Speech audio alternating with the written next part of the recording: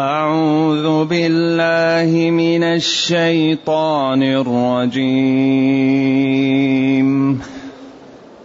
قال أراغب أنت عن آلهتي يا إبراهيم لئن لم تنته لأرجمنك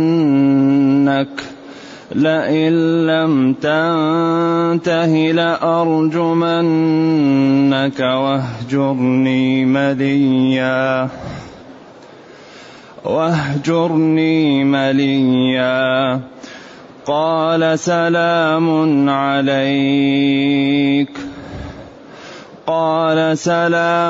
عليك سأستغفر لك ربي إنه كان بي حفيا. وأعتزلكم وما تدعون من دون الله وأدعو ربي عسى ألا أكون بدعاء ربي شقيا. فلما اعتزلهم وما يعبدون من دون الله وهبنا له إسحاق ويعقوب وكلا جعلنا نبيا. ووهبنا لهم من رحمتنا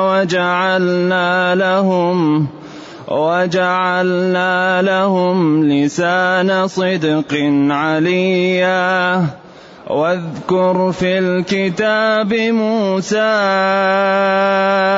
إنه كان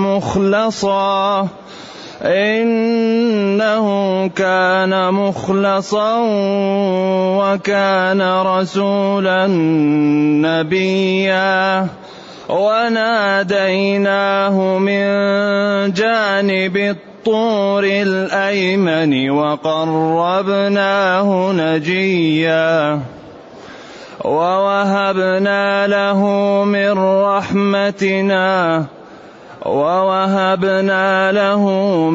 رحمتنا أخاه هارون نبيا.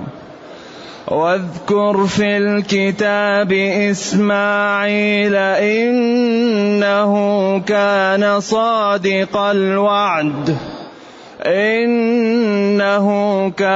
صادق الوعد وكان رسولا نبيا.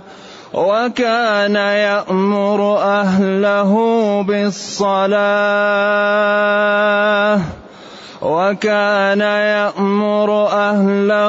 بالصلاة والزكاة وكان عند ربه مرضيا.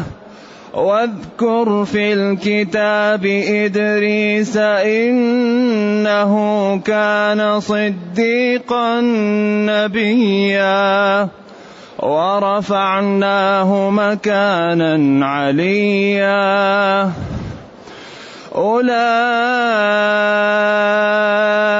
الذين أنعم الله عليهم من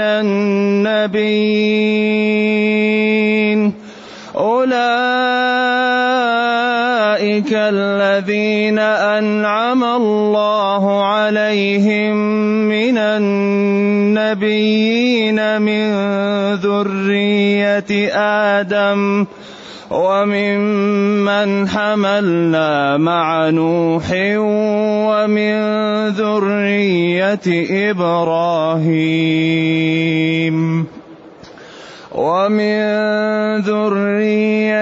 إبراهيم وإسرائيل وممن هدينا واجتبينا وممن هدينا واجتبينا إذا تتلى عليهم آيات الرحمن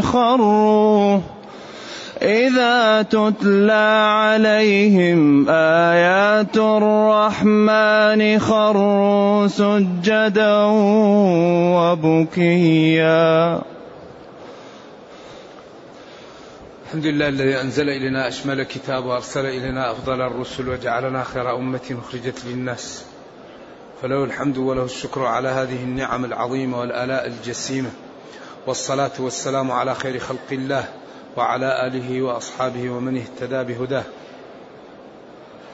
أما بعد، فإن الله تعالى لما بين ملاطفة إبراهيم لأبيه وبين رد أبيه عليه، ذكر فضل الرسل وما اجتباهم الله به وما أعطاهم، ليكون المتطلع إلى الخير وإلى طرق السلامة والرفعة على بصيره. فقال جل وعلا حكاية عن أبي إبراهيم: أراغب أنت عن آلهتي يا إبراهيم؟ لما قال له: يا أبتي لا تعبد الشيطان إن الشيطان كان للرحمن عصيا، يا أبتي إني أخاف أن يمسك عذاب من الرحمن فتكون للشيطان وليا، والذي يوالي الشيطان يهلك، إن القرين بالمقارن يقتدي، عن المرء لا تسأل واسأل عن قرينه، المرء مع من أحب. لذلك المشكل الذي يحب الدين من أهل الدين، والذي يحب الصحابة والخير، والذي يحب أهل الشر مشكلة. المرء مع من أحب. لا تعبد الشيطان، عبادته هي طاعته. إن الشيطان كان للرحمن مخالف. قال له اسجد، قال له أنا خير منه. أول من قاس القياس الفاسد إبليس. وتعلمون أن القياس لا يلجأ إليه إلا عند فقد النص. فالقياس مثل الميتة، متى تؤكل الميتة؟ عند الاضطرار. القياس إذا فقد النص، أما إذا وجد النص لا قياس. ولذلك إذا وجد النص وقاس الإنسان، هذا القياس يسمى فاسد الاعتبار، فيه القادح المسمى فاسد الاعتبار، لا يؤخذ به، يرد. قال له: أراغب أنت عن آلهتي يا إبراهيم؟ أراغب ومتعد لآلهتي ولا تريدها أنت يا إبراهيم؟ لا تريد آلهتي ولا تحترمها ولا تقيم لها وزن؟ لئن لم تنتهي عن سبها وشتمها وعيبها لأرجمنك. قيل أشتمنك، وقيل أضربك بالحجارة حتى تموت. واهجرني مليا. اهجرني مليا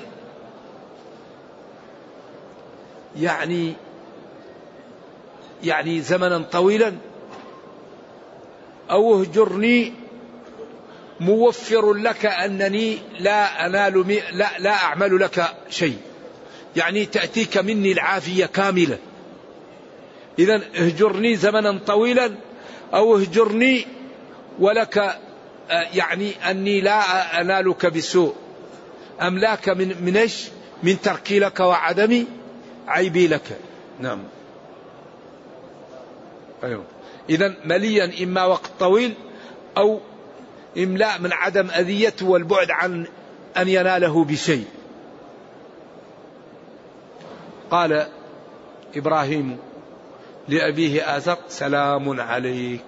قال العلماء هنا يعني أسالمك في الدنيا، وقيل السلام في زمنهم لا يضر. ولذلك إذا حي المسلم يرد، وإذا حييتم بتحية فحيوا بأحسن منها أو ردها.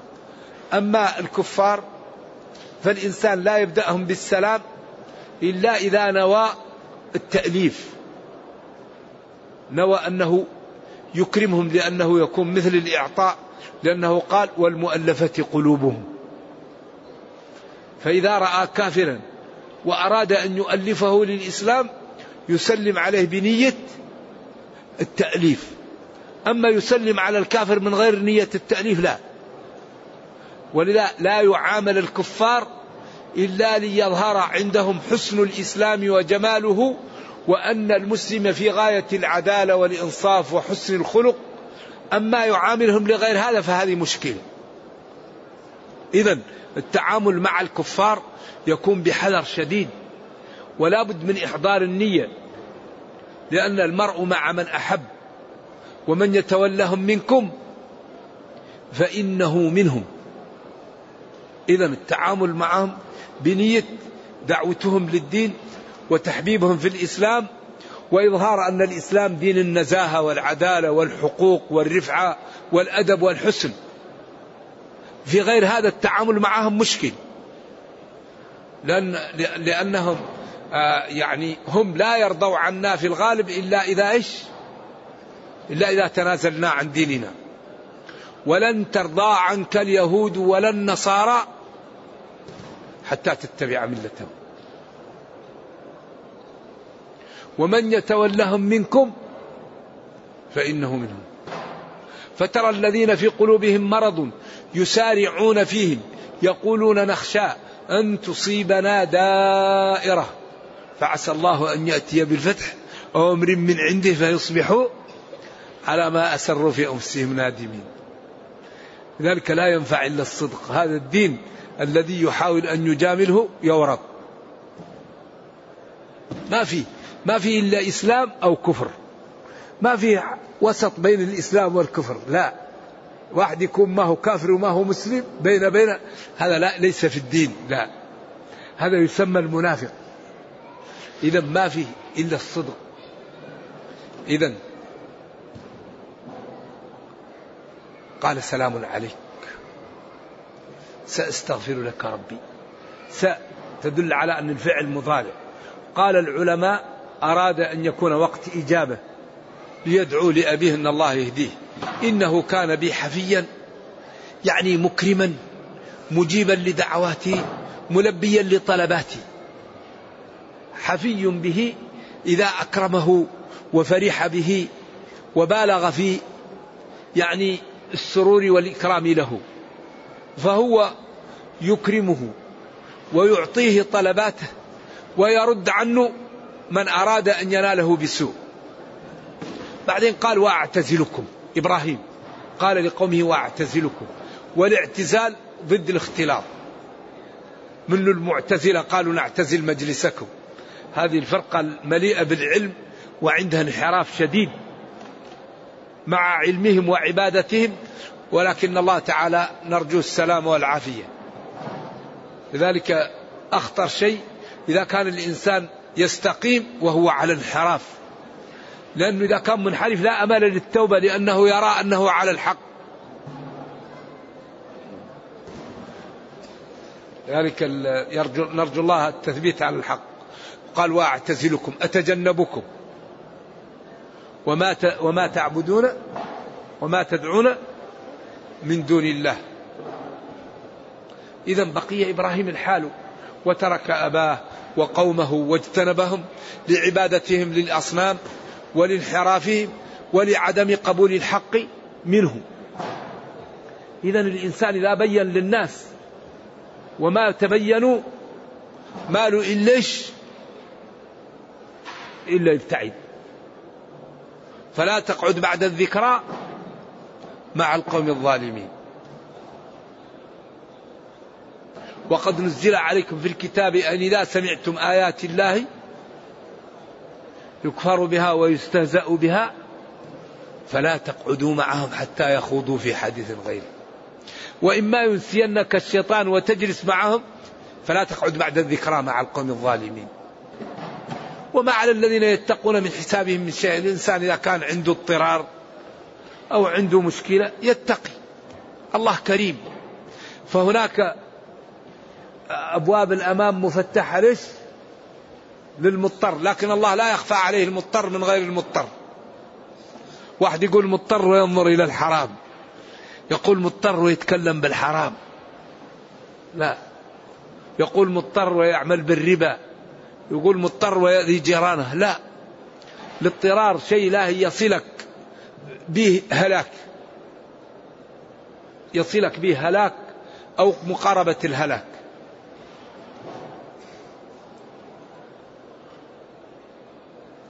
وأدعو ربي وأعتزلكم وأدعو ربي، أسأله أن يثبتني وأن يعوضني وأن يرفعني وأن يحميني. أدعو ربي بما أشاء، عسى أن لا أكون بدعاء ربي شقيا، عسى أن لا أكون دعائي لربي لا يقبله مني فأشقى، أو أكون أعمالي لا تقبل فأشقى، لا، أنه يرد دعائي ويرد أعمالي. فلما اعتزلهم إبراهيم وما يعبدون من دون الله عوضناه تعويضا ممتازا في الدنيا، وفي الأخرى ممسوك له أكثر من ذلك. إذن هذا التمثيل لقوله ومن يتق الله يجعل له مخرجا، هذا مثال عليه. لما ترك والده وأحبته لله تعالى وقال وأعتزلكم وما تدعون من دون الله وأدعو ربي عسى أن لا أكون بدعاء ربي شقيا، يعني ضالا، وأن لا يقبل مني وأن لا أبقى على هذا.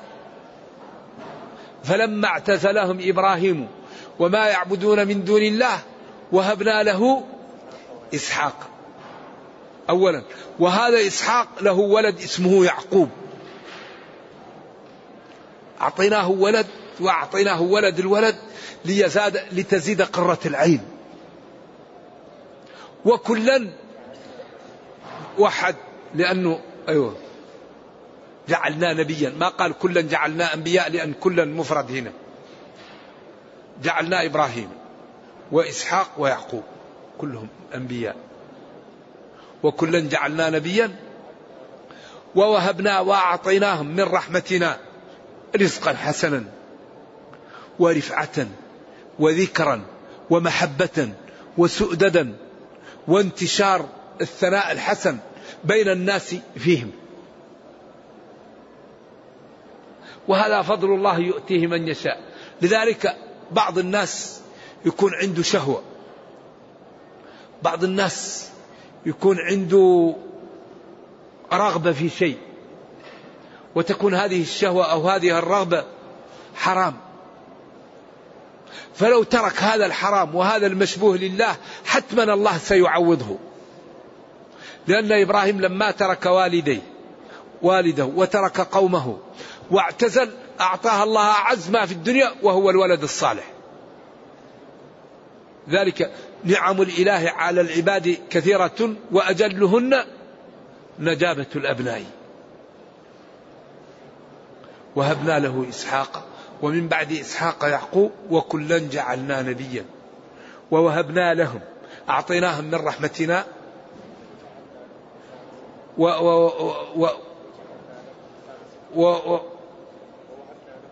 ووهبنا لهم من رحمتنا وجعلنا لهم لسان صدق عليا، ووهبنا لهم من رحمتنا رزقا واسعا، وجعلنا لهم بين الناس لسان صدق عليا. اللسان يقال للذكر، والصدق ضد الكذب، وعلي رفيع. يقول فلان عنده لفلان لسان، لكن قد تكون لسان خير وقد تكون لسان شر، لأن اللسان يعبر به عن الكلام الذي ينطق به اللسان. واحد مدح واحد أثنى على واحد دفع عن واحد، هذا لسان طيب. واحد ذم واحد وشى بواحد كذب على واحد غر هذا لسان شر. إذن قال وجعلنا لهم لسان صدق، يعني ذكر صدق بين الناس، عليا مرتفع، فكل الناس تذكرهم بالخير، وكل الناس يحبون أن يكونوا قدوة لهم، وكل الناس يتمنون أن يكونوا لهم بهم علاقة. وجعلنا لهم لسان صدق عليا. إذن هذا إبراهيم لما دعا لقومه ولم يقبلوا منه واعتزلهم عوضه الله في الدنيا والأخرى. إذن أحدنا أهم شيء يستقيم. في البيت يقولوا لك أتي بشيء حرام، لا تفعل. أصدقائك يطلعوا طلعة حرام، لا تفعل. زملاء يريد بك أن تعمل معهم شيء حرام، لا تفعل. فإذا غضبوا الله يرضيهم عنك، وإذا كانوا يعطوك منافع الله يعوضك عنها. ذلك أهم شيء الاستقامة. الدين هذا الدين لا ينتشر إلا بالممارسة، والإسلام لا يقبل المجاملة. الذي يريد يجامل الدين يبقى يوما مكشوفا، ما فيه إلا عمل أو غير عمل، ما فيه إلا حق أو باطل. لذلك ينبغي للإنسان أن يمارس الصدق، مارس الصدق، ويعلم أن الله تعالى قوله الحق، قال ومن يتق الله يجعل له مخرجا. منفذ. انظروا إلى إبراهيم، أبوه هددوا وجماعته وتحزبوا، قال اعتزلكم وما تدعون من دون الله وأدعو ربي. فلما اعتزلهم وما يعبدون من دون الله أعطاها عز شيء الولد الصالح، ولد والنافلة وولد الولد، وجعلنا لهؤلاء جميعا لسان صدق ذكرا حسنا وثناء ومحبة وارتفاعا بين الناس. ولا يوجد شيء في الدنيا أعز من أن يكون الإنسان محترما. قال ولقد أبيت على الطوى وأظله حتى أنال به كريم المأكل. لا تسقني ماء الحياة بذلة بل واسقني بالعز كأس الحنظل. نعم. فالإنسان ينبغي أن المسلم يعيش عزيز ويصبر على الجوع وعلى العطش حتى لا يكلم عرضه ولا يكلم دينه. فالمسلم ينهى نفسه عن الهوى حتى لا يكلم عرضه ولا دينه. فإذا عمل ذلك الله كريم وعالم وقادر. كريم ولا تخفى عليه خافية، وقادر. طيب العبد إذا ترك شهواته ومحابه لمحاب الله وأوامره ما لا يفعل به العبد؟ الرب ما لا يفعل بالعبد؟ يصلح له دنياه وأخرى، لأنه قادر وكريم. وقال ادعوني أستجب لكم، وقال إن الله لا يضيع أجر من أحسن عملا، وقال ولا ينصرن الله من ينصره، وقال للشيطان إن عبادي ليس لك عليهم سلطان. إذن فحري بنا أن نجتهد للعمل للدين، نجتهد في الاستقامة، نجتهد لإيصال الحق للآخرين، نجتهد لإيجاد برامج جادة لرفعة الإسلام والمسلمين، برامج في كل المناحي، برامج مالية، برامج علمية، برامج إدارية، برامج اقتصادية، برامج تربوية. في كل منحى نعمل برامج حتى نرفع من الإسلام والمسلمين. ومن أعطى وقته وماله في هذا الله سيعوض له الوقت ويعوض له المال. لذلك ربنا قال وتعاونوا على البر. ينبغي أن يكون بيننا تعاون على البر حتى نرتفع، وحتى تكون الأمة المسلمة أقوى الأمم وأجمل الأمم وأحسن الأمم وأعدل الأمم. فإذا رأتها الأمم الآخر دخلت في الإسلام. أما يكون المسلم يغش، والمسلم يكذب، والمسلم يرابي، والمسلم يظلم جاره، والمسلم لا يهتم بالصدق، المسلم لا يهتم بأكل الحلال، المسلم لا يهتم بمعرفة الواجب، ما يهتم بمواصفات العبادة التي تقبل بها. إذا رأى الكفار يقولوا لو كان الدين حق لاتبعه أهله.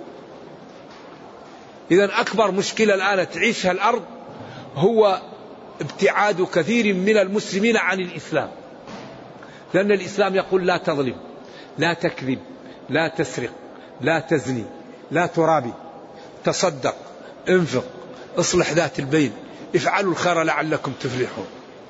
فإذا قرأ القارئ عن هذا الدين قال ما أنجعه لحل مشاكل أهل الأرض وما أجمله وأحسنه.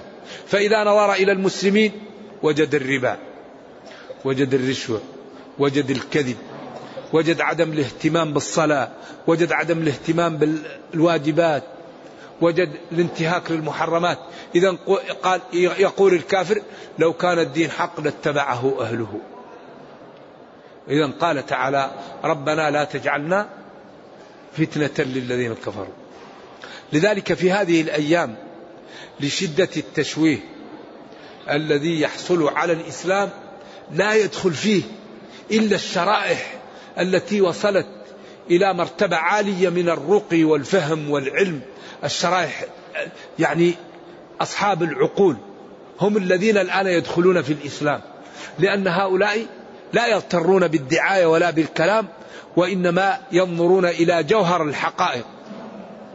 فتجد الآن كم من واحد كان عالم ذرة، وواحد كان فيزيائي، وواحد كان يعني أغلبهم يكون علماء الآن يدخلون في الإسلام، لأن هذه الشريحة لا تهمها الدعاية وإنما تنظر في حقائق الأمور. أما الدهماء يقول لك الإسلام أخاف منه. كثير من الناس يعني ينفر من الدين نتيجة ليش؟ للتشويه. ولذلك الله يدبر الأمر، فلما أرادوا أن يشوهوا الإسلام دخلت آلاف مؤلفة من العالم في الإسلام، لأنهم قالوا إيش هذا الدين وقرأوا، وكل ما درس الإنسان يدخل في الإسلام. ولذلك الدين كله دعوة، الصلاة دعوة، والصوم دعوة، والطهارة دعوة، والصدقة دعوة، وإكرام الجار دعوة، والصدق دعوة، وحقوق الإنسان دعوة، وحقوق الحيوانات دعوة. فالدين كله دعوة. ولذلك إذا مارس المسلم الإسلام كل من حوله يتأثر به.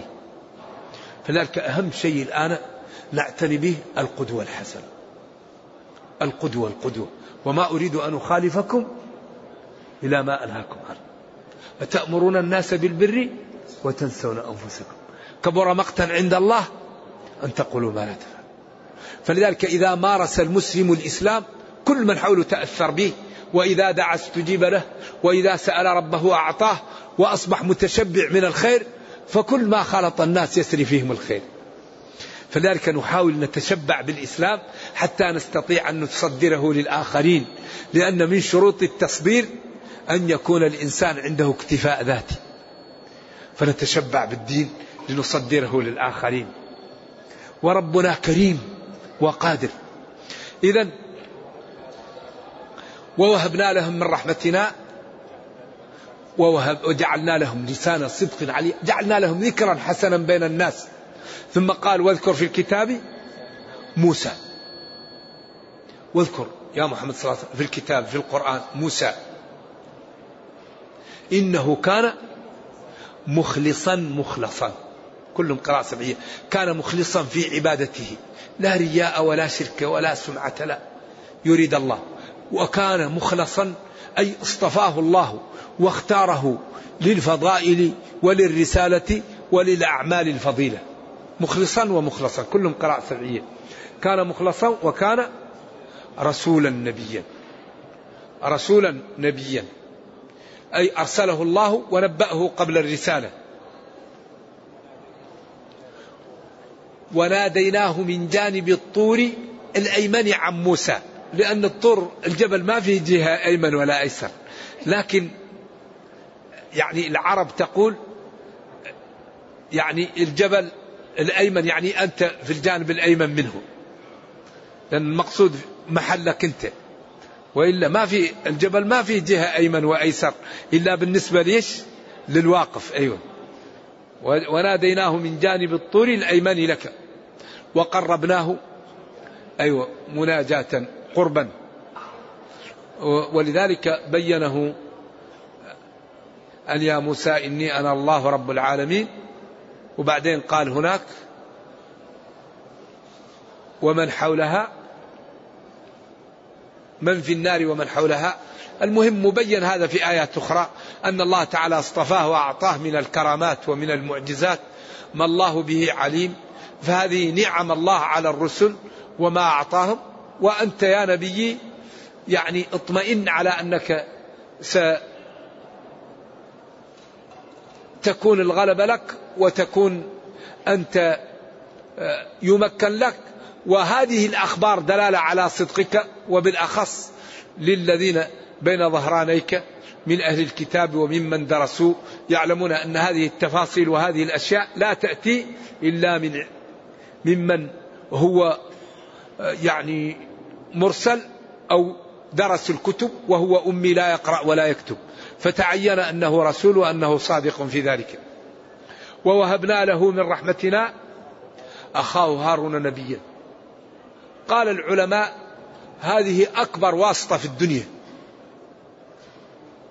أكبر واسطة في الدنيا أن توسط موسى لأخيه هارون يكون رسولا معه. ربنا كريم لا يسأل ويقول كل ما دعوه يعطيهم. وقال ربكم ادعوني، يدعوه الفاجر، يدعوه الطيب، يدعوه التقي، يدعو أي عبد. الله كريم، فلذلك لا ينبغي أن ندعو بالحرام ولا ندعو بظلم، لأن قد يستجاب وتكون أنت تضمن هذا الإنسان، تدعو عليه بالهلاك وبعدين يستجيب لك الله وبعدين قد تضمنه، مشكلة. لا يدعو الإنسان إلا بشيء مباح، ولو غضبت لا يجوز لك أن تدعو، لأن الله قد تلاقي وقت إجابة. وقال ووهبنا له من رحمتنا أخاه هارون نبيا. ولذلك قال أخي هارون هو أفصح مني لسانا فأرسله معي ردءا أو ردا يصدقني يقويني.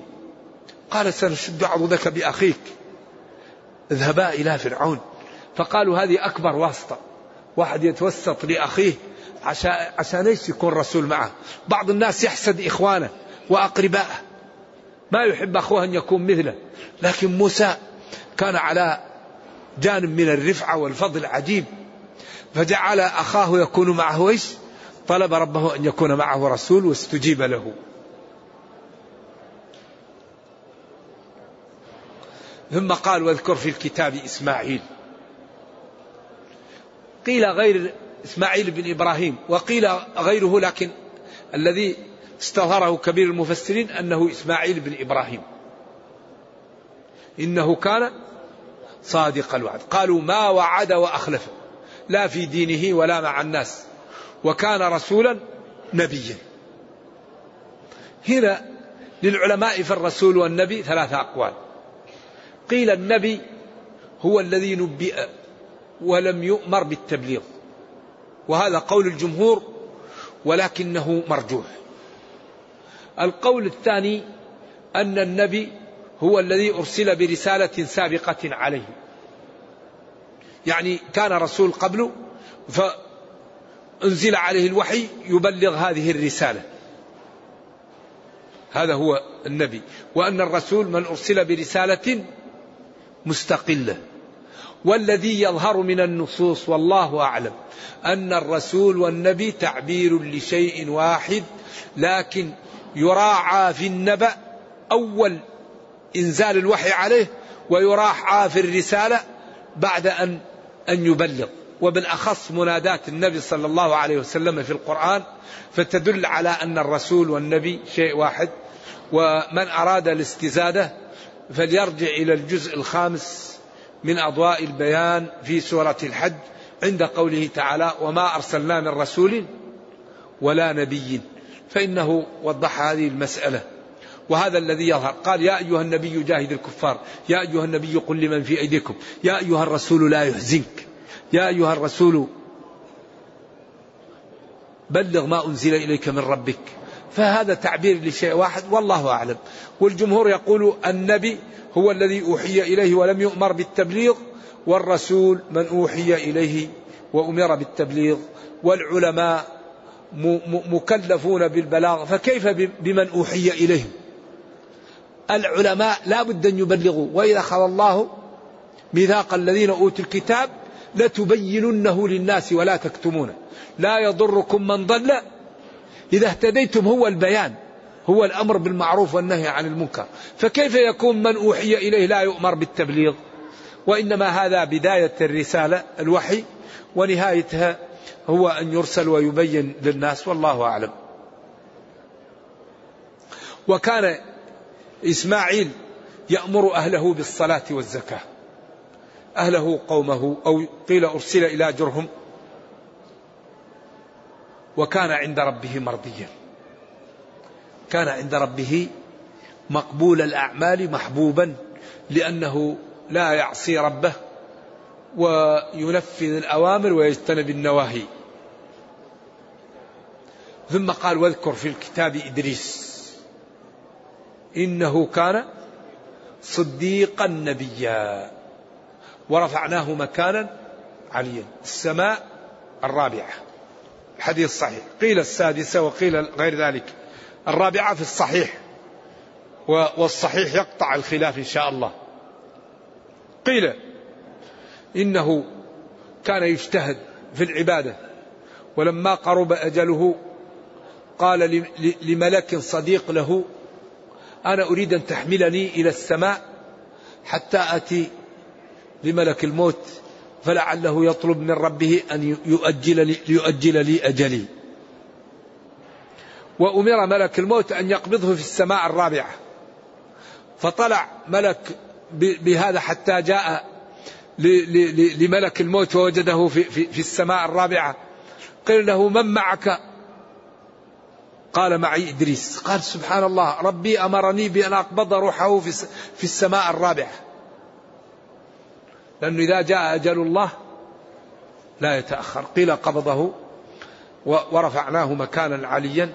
قيل إدريس بن جد آدم وهو جد نوح أو أبوه، والله أعلم، كذب النسابون إلا ما ورد فيه في النصوص، ولكن هو قبل آدم. ورفعناه مكانا عليا. أولئك الذين تقدموا أنعم الله عليهم، يعني الله أسبغ عليهم النعم بالعافية وبالاستقامة وبالغنى، لأن لا يوجد شيء مثل العافية والإيمان. ثم أن يكون الإنسان لا يحتاج إلى الناس. من النبيين من ذرية آدم وهو إدريس ونوح، وممن حملنا مع نوح وهو آباء إبراهيم، ومن ذرية إبراهيم وهو إسحاق ويعقوب وإسماعيل، وإسرائيل وهو موسى وعيسى ومريم، وممن هدينا واجتبينا من خلقنا أولئك الذين، وممن هدينا واجتبينا هديناهم إلى الحق واصطفيناهم. ولذلك الله يصطفي من يشاء، الله يصطفي من الملائكة رسلا ومن الناس، ولكن الله يمن على من يشاء من عباده. ولكن الله تعالى كريم ولا يضيع أجر من أحسن عملا، فمن توجه إلى ربه بطاعته والاستقامة فربه لن يضيعه. إن الله لا يضيع أجر من أحسن عملا ولينصرن الله من ينصر. فذلك لو اجتهدنا في طاعة ربنا وفي العمل لديننا ربنا يصلح لنا دنيانا وأخرانا. ولو قمنا بما شرط علينا ربنا لقام لنا بما التزم لنا به. قال جل وعلا أوفوا بعهدي أوفي بعهدكم. ما هو عهده؟ لئن أقمتم الصلاة وآتيتم الزكاة وآمنتم برسلي وعزرتموهم، نصرتموهم وقويتموهم وأقرضتم الله قرضا حسنا، بذلتم من أموالكم من أوقاتكم من جاهكم، لأكفرن عنكم سيئاتكم ولأدخلنكم جنات تجري من تحتها الأنهار. إذن الجنة لها ثمن. إن الله اشترى، أحبة اشترى، الشراء فيه مبادلة صفقة، فاستبشروا ببيعكم. إذن كل واحد منا يهتم بالبرامج، الذي يرفع الأمة لاعتناء بالبرامج، يتعلم ويخلص برنامج يومي، برنامج أسبوعي، برنامج شهري، برنامج سنوي. كيف نحفظ القرآن؟ كيف نحفظ المتون؟ كيف نترك أعراض المسلمين؟ كيف نكون ثروة حلال؟ أسد بها حاجتي وحاجة ضعاف المسلمين. كيف نترك لي بصمات قبل أن نموت؟ كيف أكون آدميا؟ كيف نتعود على الصدق؟ كيف ننتج برامج؟ لذلك أهم شيء للمسلم أن يعتني بالبرامج الذي ترفعه، وهذه البرامج تكون على أساس العلم، لأن العلم هو الذي يعمل الغرائب. العلم يسهل الصعاب ويحمي من الذنوب ويخوف من الله ويرفع الإنسان ويبعده عن مستنقع الرذائل. لا يوجد شيء أنفع من العلم. فلذلك نتعلم ونبني حياتنا على العلم، فنتكلم بعلم ونسكت بعلم ونقبل بعلم ونرفض بعلم. عند ذلك يرفعنا ربنا ويحمينا ويعزنا وتمتلئ قلوبنا من خشية الله، فعند ذلك لا نرضى إلا بطاعة الله ولا نخاف إلا من غضب الله، فنكن من عباد الله الصالحين. وعباد الله الصالحين الله يعطيهم ما يريدون ويدفع عنهم ما منه يخافون. نرجو الله جل وعلا أن يرينا الحق حقا ويرزقنا اتباعه، وأن يرينا الباطل باطلا ويرزقنا اجتنابه، وأن لا يجعل الأمر ملتبسا علينا فنضل. اللهم ربنا أتنا في الدنيا حسنة وفي الآخرة حسنة وقنا عذاب النار. اللهم إنا نسألك أن تحفظ هذه البلاد، وأن تحفظ جميع بلاد المسلمين، وأن توحد صفوف المسلمين وتقوي شوكتهم، وأن ترد عنهم كيد أعدائهم، إنك خير مسؤول والقادر على ذلك. وصلى الله وسلم وبارك على نبينا محمد وعلى آله وصحبه، والسلام عليكم ورحمة الله وبركاته. هذا يقول: كيف نبدأ الكفار بالسلام وفي الحديث لا تبدأ النصارى بالسلام والمؤلف قلوبهم منهم الغنيمة؟ الشريعة معللة يا أخي، ولذلك قال: أينقص الرطب إذا جف؟ قال: نعم. قال: لا. إذن قال: أرأيت إن كان على أبيك دين أكنت قاضيته؟ قال: نعم. قال: دين الله حق بالقضاء. إذن هم لما يعطوا المال؟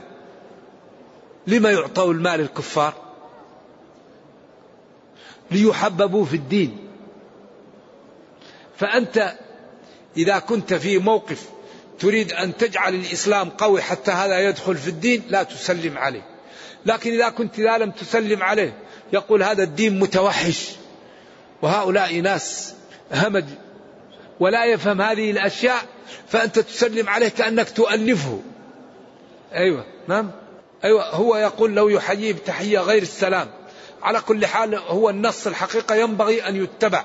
لكن العز بن عبد السلام أو بعض العلماء قيل له: لما أنت تسلم على هؤلاء؟ قال: نؤلفهم بذلك، بالأخص إذا كان الكافر يعايشك وتعايشه.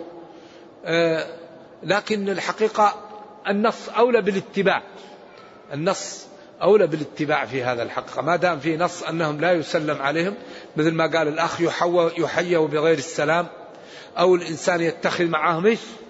كما قال: إذا قالوا لكم السلام قولوا وعليكم.